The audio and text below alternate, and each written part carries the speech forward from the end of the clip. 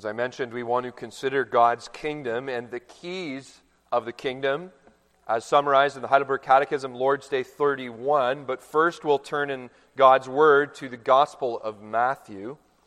Matthew chapter 16, verses 13 through 20, under the heading of the Kingdom's Keys. The Kingdom's Keys from Matthew 16.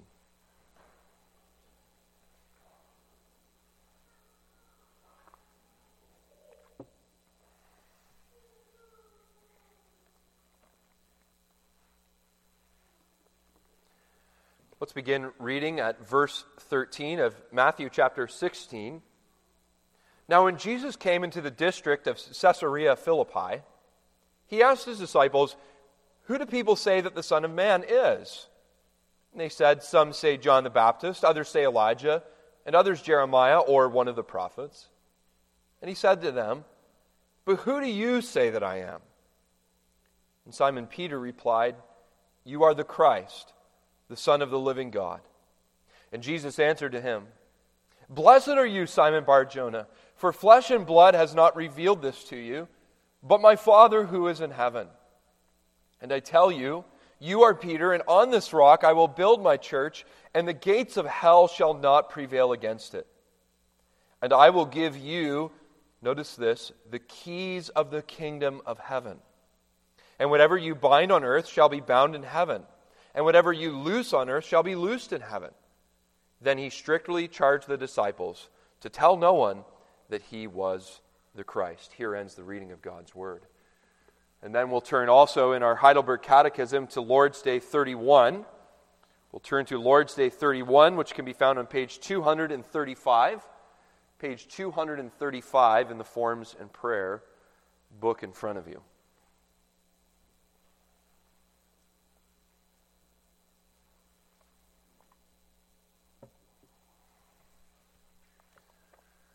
Beginning with question 83, what are the keys of the kingdom? To which we respond, the preaching of the Holy Gospel and Christian discipline towards repentance. Both of them open the kingdom of heaven to believers and close it to unbelievers. Then we flip the page to question 84. How does preaching the Holy Gospel open and close the kingdom of heaven? According to the command of Christ, the kingdom of heaven is opened by proclaiming and publicly declaring to all believers, each and every one, that as often as they accept the gospel promise in true faith, God, because of Christ's merit, truly forgives all their sins. The kingdom of heaven is closed, however, by proclaiming and publicly declaring to unbelievers and hypocrites that as long as they do not repent, the wrath of God and eternal condemnation rest on them. God's judgment, both in this life and in the life to come, is based on this gospel testimony. How is the kingdom of heaven closed and opened by Christian discipline? According to the command of Christ, those who, though called Christians, profess unchristian teachings or live unchristian lives, and who, after repeated personal and loving admonitions, refuse to abandon their errors and evil ways, and who, after being reported to the church, that is, to those ordained by the church for that purpose, fail to respond also to the church's admonitions. Such persons the church excludes from the Christian community by withholding the sacraments from them, and God also excludes them from the kingdom of Christ. Such persons, when promising and demonstrating genuine reform, are received again as members of Christ and of His church.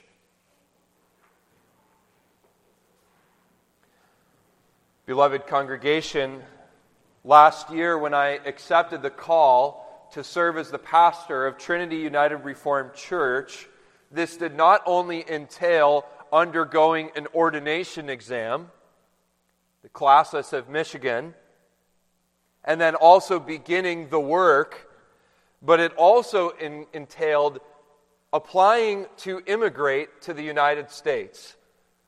Since my family and I are all Canadians, in order for us to be residents of the United States, there were certain conditions that needed to be met. I had to file so much paperwork to be your pastor. And don't say I never loved you. We had to apply for work authorization permits. The United States government even sent someone to the church building to take pictures of the building, to make sure it was a real church and that it wasn't just a sham trying to allow people to get into the country. And so I guess Joe Biden has a picture of me sitting behind my desk in the office. And it was through this process that the United States determined whether or not I was allowed to enter and remain in the United States. We could call this the keys to the United States. But today we want to consider the greatest of kingdoms, God's kingdom, and the keys by which we may enter. The kingdom of God is considered one of the great themes of the Bible, so much so that Herman Ritterboss, a New Testament theologian, says, the whole preaching of Jesus Christ and his apostles is concerned with this one subject, the kingdom of God. Did you catch that? The whole preaching of Jesus and the apostles is concerned with the kingdom of God. Do we think that way? That the whole of Jesus' message is about how do I get into the kingdom? And the whole Bible is about this, isn't it? In Genesis through Deuteronomy, we see 11 times in those 5 books the kingdom is mentioned. And then this idea begins to pick up steam in 1st and 2nd Kings and 1st and 2nd Samuel, and the whole thing is about the kingdom. The people are looking for God's kingdom. But they know it can't be Israel with all of her sins, and they know it can't be Judah, since Israel and Judah would both be exiled. But they knew that there was a kingdom to come. That's what David prophesied about. He says in Psalm 145, your kingdom, O God, is an everlasting kingdom, and your dominion endures through all generations. We heard this morning from the prophet Nathan that an eternal kingdom of God was promised to David. And so the Jews of old were often looking to God and asking, where is the kingdom? Where is your kingdom, God? Where is your throne? Where are your armies? Where is your king? We are looking for the kingdom. And so we must not miss the importance of Jesus' first sermon in Matthew 4. If you have a Bible, just flip a few chapters back to Matthew 4, verse 17, where the first sermon of the Gospels from the Lord Jesus Christ says this, Matthew 4, verse 17, repent, for the kingdom of heaven is at hand. This was a gunshot in the night, so to speak. The kingdom of God has arrived. The king has arrived. And there is a way to get into Jesus' kingdom. Now, I know many of you are born as citizens of this kingdom, the United States. But Jesus' kingdom isn't a kingdom that you can be born into. I had to apply to apply to live here. Jesus' kingdom isn't a kingdom you can apply for. So how do we get into Jesus' kingdom? How do we become part of God's great kingdom? The Bible says you need to be given the keys. And when the keys are given to you, You can go to the glorious gates of righteousness, and you can put it in the lock and turn the key and enter God's kingdom. I want us to see for our time together this evening that Jesus in his infinite wisdom gives to the church the keys so that we can open the kingdom of heaven, but also close the kingdom of heaven. Jesus gives the church the keys to open and close the kingdom of heaven. I want to show you three things this evening: the kingdom established, and then the key of the word, and the key of Christian discipline. But first we want to notice the kingdom established, and I want to just focus on one word in question 83 of our Heidelberg Catechism, in the Heidelberg Catechism, and that word is kingdom. What is the kingdom of God? Well, I think it's evident that Jesus is teaching us about the kingdom in Matthew 16 because we read in our first verse of our scripture reading this evening that the location of Jesus' teaching is at Caesarea of Philippi, about 25 miles north of Galilee. And this region of Israel, or I should say Rome, was famous for its worship of the Canaanite god Baal, the Greek god Pan, and also for the worship of the Roman Emperor Augustus. Three gods being worshipped in this one place. And Jesus looks at his disciples and notice his question. Who do people say that the Son of Man is? Son of Man is Jesus' messianic title.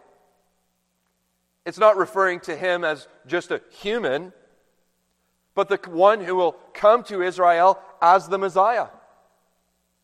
The Jews knew when Jesus came and said he was the Son of Man, that he was making a claim to be the one who the Old Testament prophesied would come and save. In fact, Daniel chapter 7 is where this term comes from. And it says these words, "Behold, in the clouds of heaven there came one like the Son of Man. And he came to the Ancient of Days, Jehovah God, and was presented before him." That's what the prophet Daniel prophesied. Jesus is asking his disciples here, who is the Messiah? He's saying, I am the Son of Man. I am the Savior of the world. This is halfway through Matthew's gospel, and he's on the doorstep of everyone else's kingdom. Baal is worshipped here. Pan is worshipped here. Augustus is worshipped here. And he's saying, who do you say is king? Who do you say the Son of Man is? Who do you say is Lord? Is it Baal? Is it Pan? Is it Augustus? Or is it Jesus? Who do the people, the crowds, say that the Son of Man is? Remember that some speculated that he was John the Baptist, who was beheaded by Herod earlier in Matthew's Gospel. But Jesus had done such wonders that even Herod wondered if John the Baptist was resurrected. Others speculated maybe he was Elijah. If you're interested in Malachi 4, verses 4 through 6, God prophesies through the prophet. He says, I will send Elijah to be the forerunner of the Messiah. And the Jews, even to this day, when they celebrate the Passover, leave an empty chair at the table in case Elijah comes to dine with them. Some mention Jeremiah, since there was a tradition that thought he would be the forerunner to the Messianic age.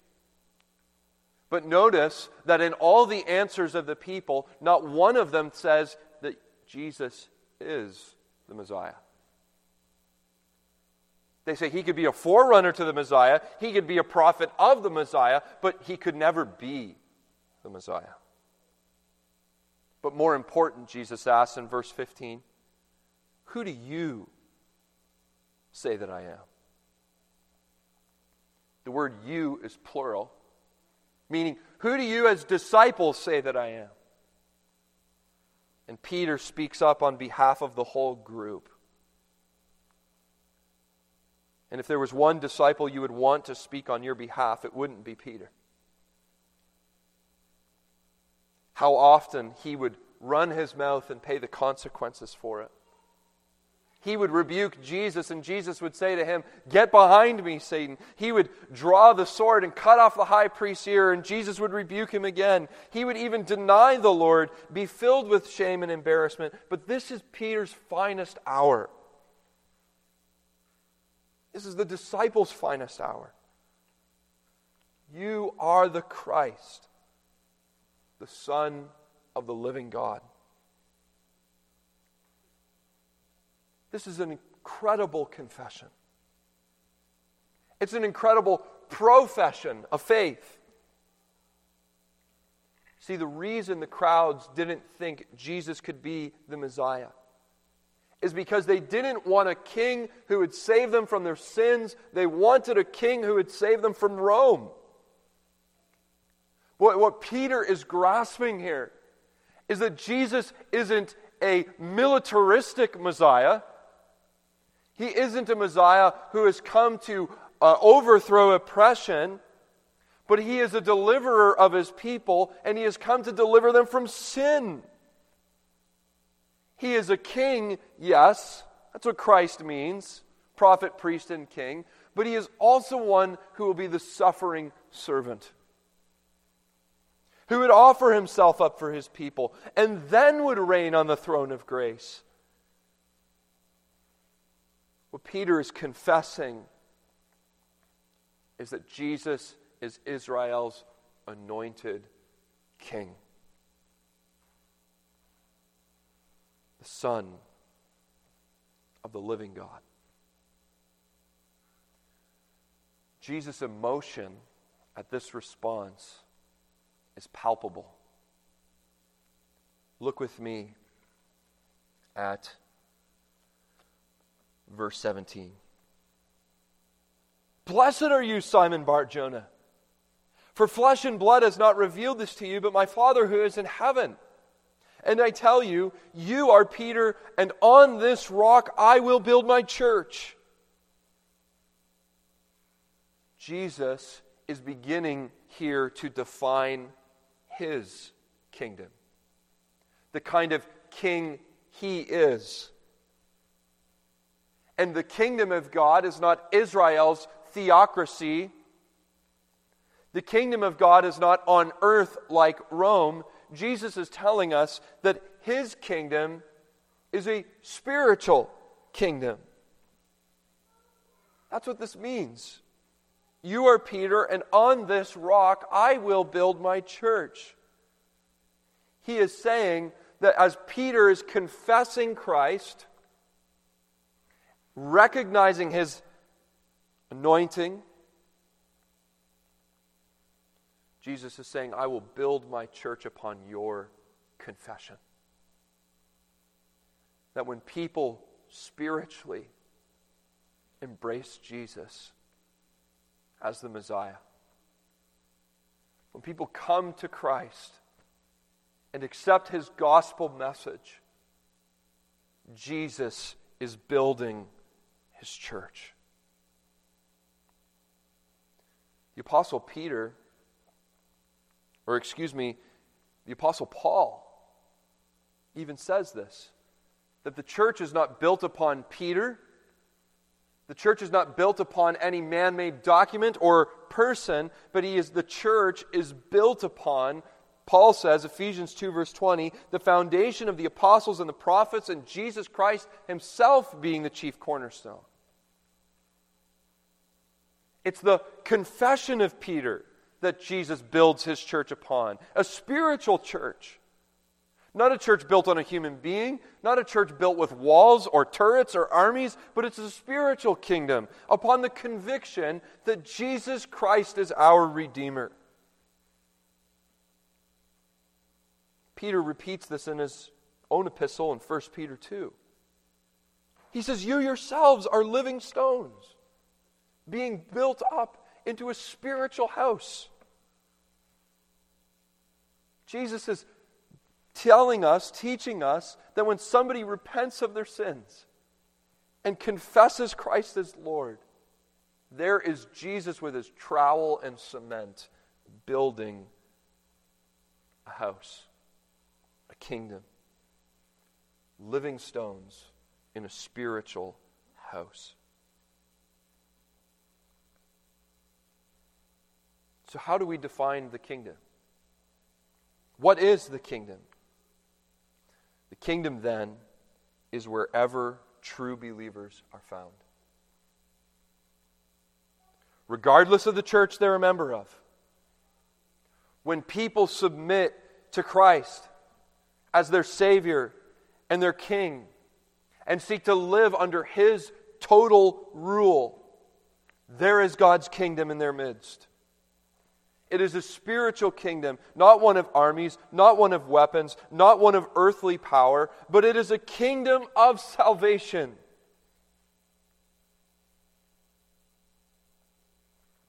It's a kingdom of grace.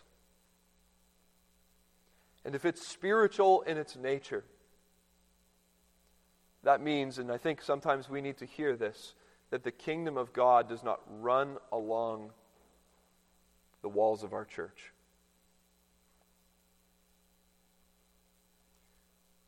God's kingdom is bigger than Trinity United Reformed Church. And God's kingdom is bigger than the United Reformed Church. But wherever there are people trusting in Christ and submitting to Him as King, there it is. Whether it's in Brazil, Netherlands, even Canada, and the United States.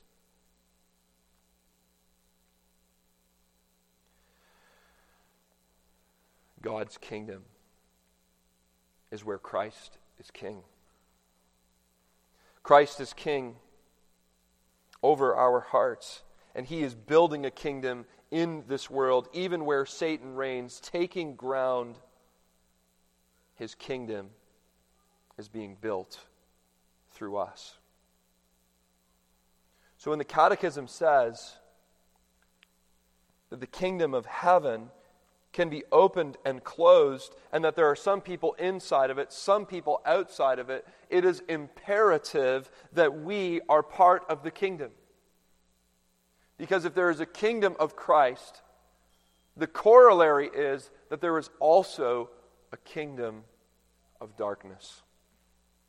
We see this throughout the New Testament, that there is a prince of the power of the air, that there is a darkness at work in the world. It's imperative that we experience this salvation. Let's look at the key of the word. How do we get into this kingdom? See, in the world in which we live, it's pretty standard to have a lock and a key. For our homes, an ordinary key is all we need, but some might want a motion detector, alarms, and a security system. Businesses have chain links and security guards and barbed wire. Whatever it is, we all use keys to allow certain people in and to keep some people out. And so does Jesus give keys to the church. Look at verse 19. I will give you, this spiritual church, Peter, the first apostle of the church, I will give you the keys of the kingdom of heaven, and whatever you bind on earth shall be bound in heaven, and whatever you loose on earth shall be loosed in heaven. He says that the church has a powerful tool, the key to admit all who humbly fear the Lord, but he also gives the church the power to exclude those who do not trust in the Lord, who are unholy. The first of the keys that Jesus gives to the apostles is the preaching of the word. Go therefore and make disciples of all nations, baptizing them in the name of the Father and of the Son and of the Holy Spirit. The apostles were called to be preachers of the kingdom. And that Greek word for preach, kerusso, is the same word for herald.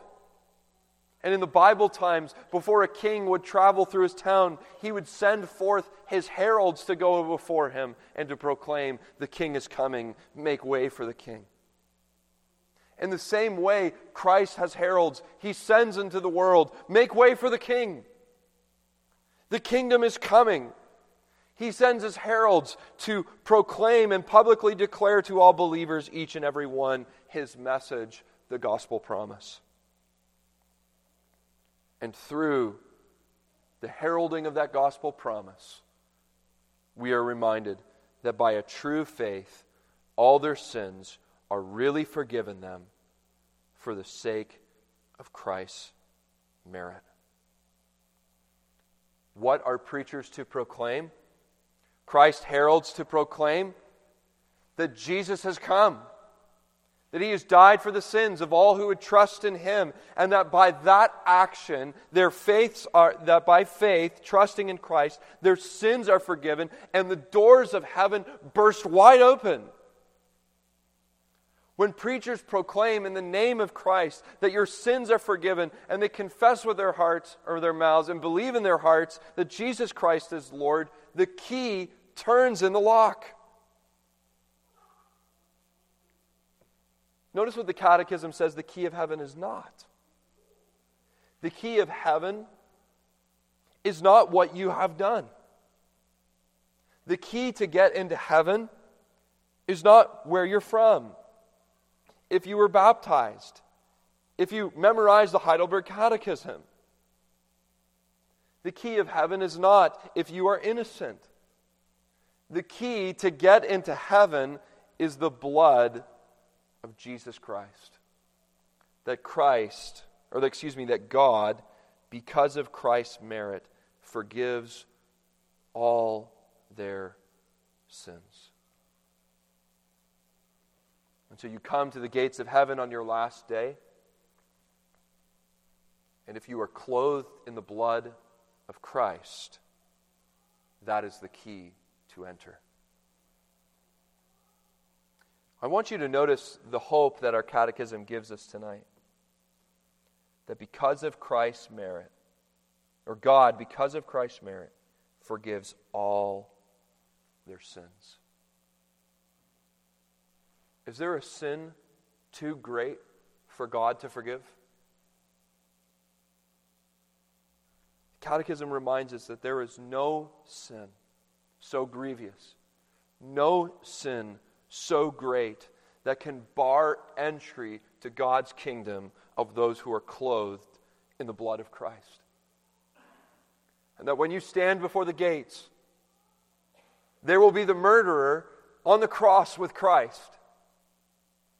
Took someone's life, but he is clothed in the blood of Christ. There he is. Or what about the publican who stole by his taxes money from Jewish people seeking to serve the Lord, but who nonetheless beat his breast and said, God, be merciful to me, a sinner. You will see him there at the gates of heaven, clothed in the blood of Christ, all his sins forgiven, all his sins forgiven. All my sins forgiven. As one author says, it takes but one look at the cross by faith, and the gates of heaven swing open. But preaching also declares that sins are not forgiven if you do not repent. The same message that opens the kingdom of heaven shuts it for people who don't believe. Look at verse 19. The key that unlocks also locks. The word that looses also binds. We see this even in that famous chapter in John chapter 3. Whoever believes in the Son has eternal life, but whoever does not obey the Son shall not see life. The wrath of God remains on him. The gospel saves the sinner who repents, but it also renounces the bully. It warns those who would rather not attend worship. It admonishes the stubborn sinner who sits in the pew but chooses not to follow Jesus. The pulpit needs to be a comforting word, but also a convicting word. preaching can be comforting when it's received with repentance and faith. When we trust in Christ for the forgiveness of sins. But preaching is convicting when it's met with disinterest, with unrepentant unbelief. The Catechism says, then the doors of heaven are closed. I think there's a word of application that needs to be brought to us this evening. The Second Helvetic Confession, I know it sounds so nerdy, makes a profound point. It says, when the Word of God is preached, the Word of God is spoken. The preaching of the Word of God is the Word of God.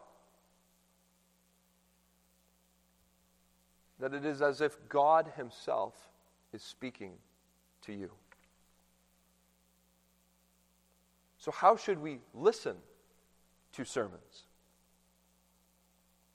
If it is the proclamation of the gospel truth and it is both life and death, then listening aright is very important. Yet as many of us know, we can come to church and we can practice the dangerous art of sermon critique without repentance. And I know this because I am this way. We can come to church and listen to a sermon with an ear of an art critic rather than somebody who needs to repent and believe the gospel. But there's another aspect to listening. There is no comfort or conviction received if we do not come with humble hearts in acceptance and submission.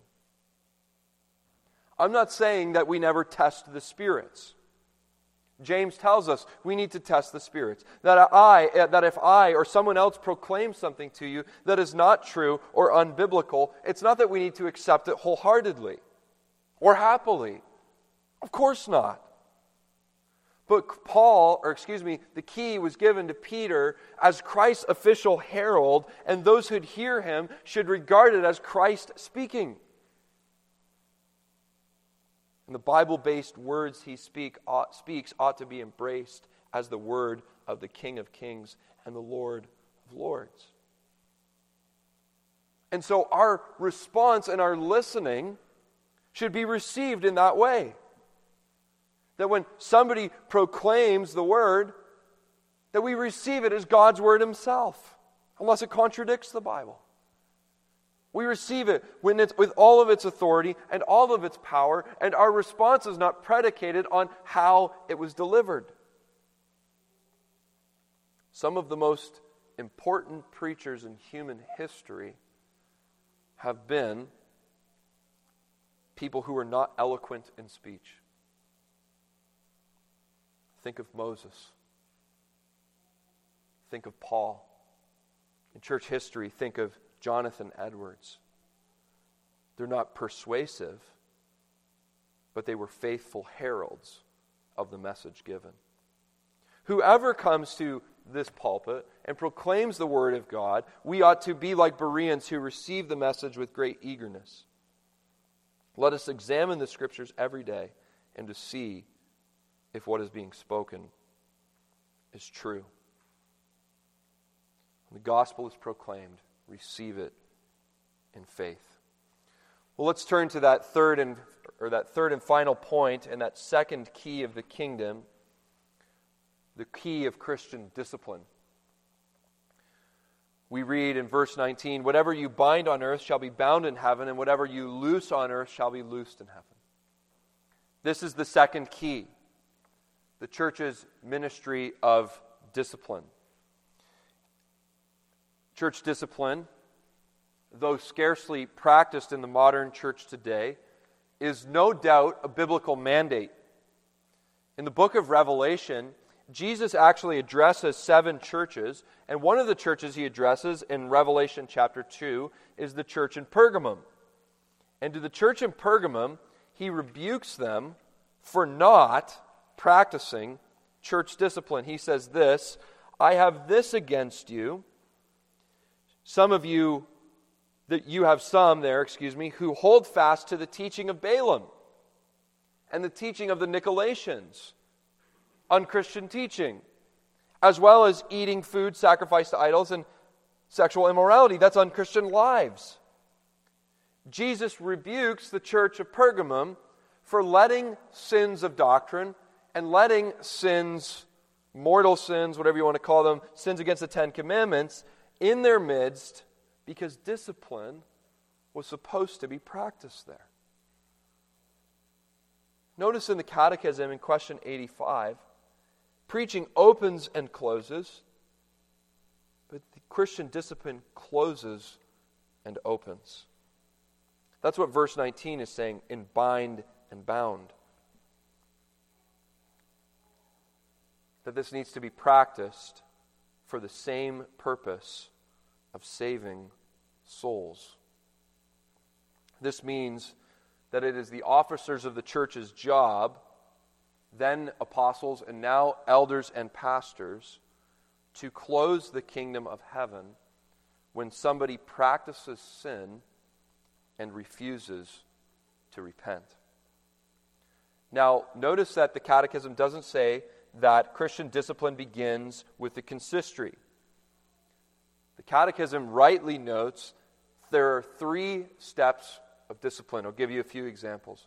If somebody gets into a fight with somebody else in the church, or say somebody steals from you, or somebody isn't practicing the Sabbath, the Catechism reminds us that the first step of discipline begins with personal and loving admonitions. If you flip to Matthew chapter 18, Jesus teaches us that private sins between 2 people, you don't need to come to me as the pastor, you don't need to go to the consistory or the pope, but you can deal with it one-on-one. Personal. Done in a loving way, of course. So if somebody socks you in the face, go talk to him. If somebody does something against you, go talk to them and admonish them. Repent of that evil thing you did. But then second, if your brother refuses to repent, it says you take 1 or 2 others along. And if they refuse to repent, then, Jesus says, take it to the church. Matthew 18, verse 17, he says, then you tell it to the church. That if your brother will not listen to the admonitions of your pastor or the elders, Jesus says, then let that person be to you as a Gentile and a tax collector. Christ is saying here is you regard the unrepentant sinner as an unbeliever, as they're not Christian. The church, the Catechism says, excludes such people from the Christian community. That if they're addressed personally, they're addressed by the church, or personally with 1 or 2 witnesses, then they're addressed by the church, and they still refuse to repent, that they should be dismissed, excluded from the Christian community. This is what we call excommunication. This is the saddest thing that can happen in our church. R.C. Sproul says it's even worse than never knowing Christ at all. Because you knew him, you knew of the gospel, and you forsook him. Our church order calls it the extreme remedy. It should only be done with patience and with tears and weeping. And the congregation, you folks, should be praying for those who are put under discipline. And when someone is excommunicated, it should disturb us because in some ways it is like a spiritual death sentence. They're excluded, says the Catechism, from the kingdom of God. Now, one question a lot of us have when we think of the subject of excommunication is, well, are we not all sinners? Why do some sinners receive discipline and others don't get discipline for their sin? But let it be known this evening that what merits discipline before God is not severity of the sin. It's the unrepentant heart that is disciplined. There's only one sin for which someone can be excommunicated. You think, oh, it must be a bad one, right? Murder, adultery, theft. No, it's none of those things. There's only one sin you can be excommunicated for. It's impenitence. Hearing the gospel call to repent and trust in Jesus and saying no. Take any of the 10 Commandments, and if you are impenitent, if we are impenitent, the Catechism says the remedy is excommunication. This is hard for us to grasp. But the Catechism does not end on a somber note here. Discipline, look at what it says, closes and opens. The purpose of church discipline is not to shatter someone, but to help someone. To help them in their battle with pride in their hearts. It's not done from a spirit of vengeance, but church discipline is done to arise up in the sinner sorrow and repentance so that their souls might be saved. Look who gave discipline to Peter. The all-faithful, all-compassionate one who would lay his life down for the church, for the salvation of the church.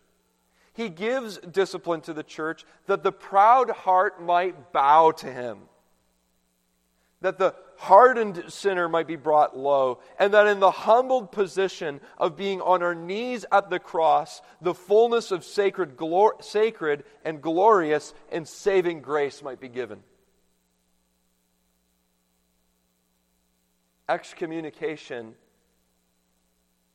In excommunication, the sinner may be regarded as dead in their sins. But we serve a God who can raise the dead. Amen? We serve a God who can raise up dead sinners. So much so that the form of excommunication in our United Reformed churches says, since God does not desire the death of the sinner, but God desires that he may repent and live, and that he desires to kindle in our hearts a godly zeal to bring back this excommunicated person. They're saying, pray for the excommunicated. God doesn't desire their spiritual death, but God desires that the excommunicated would fall on their knees and say, like the publican, God, be merciful to me, a sinner. And when they do fall on their knees in repentance and faith, the Catechism says they are received again as members of Christ and of His church. I don't know if you've ever seen somebody who's been excommunicated come back. It is a day of celebration. God's children rejoice. My son was lost, but now he's found. It's a party. It's a celebration. And it is proof that God is not vindictive. But that we can say, even in excommunication, even that too has a purpose for me. Even church discipline is for the salvation of my souls. When a proud heart is genuinely humbled, praise God. Grace has come again. And there is hope here, my friends. Some of you may have loved ones who have been excommunicated. Loved ones who are under church discipline. Stay prayerful. Stay busy on your knees. and remember that the key of Jesus' blood is available to all who fall on their knees in humble faith and repentance. And so Jesus gave the church the keys of the kingdom. They opened and closed the gates of heaven and eternal life itself. This evening, have you trusted in Christ for your entrance into the kingdom? Have you thrown off everything else but what we sang this morning? Nothing in my hands I bring, but simply to the cross I cling. His blood, His blood, His blood. Blessed is the man who with John on Patmos can say, after this, maybe even after this sermon, I looked and behold in heaven a door was opened. The door is open today to trust in Christ, to repent of your sin, and be assured of eternal life. Amen. Let us pray. Father, we thank you for your kingdom, that your kingdom has come in the person and work of Jesus Christ, that it was not in Israel, it was not in Rome, but it was in that secret place, that spiritual work that you did in the hearts of your disciples then, and you are working in the hearts of your disciples now. We thank you, Lord, that you have entrusted to your church the preaching of the word, that in this the gates of heaven are open and people feel the weight of their sins and the salvation offered in Jesus. And yet our hearts are heavy in thinking about the subject of discipline and how weighty it is, and how, Father, so many who seem to profess Christ fall away. But Lord, we pray that through even this ecclesiastical means, that you would continue to bring back sinners to yourself. And that, Lord, you would through these things purify your church and be glorified in and through us. We pray in Christ's name. Amen.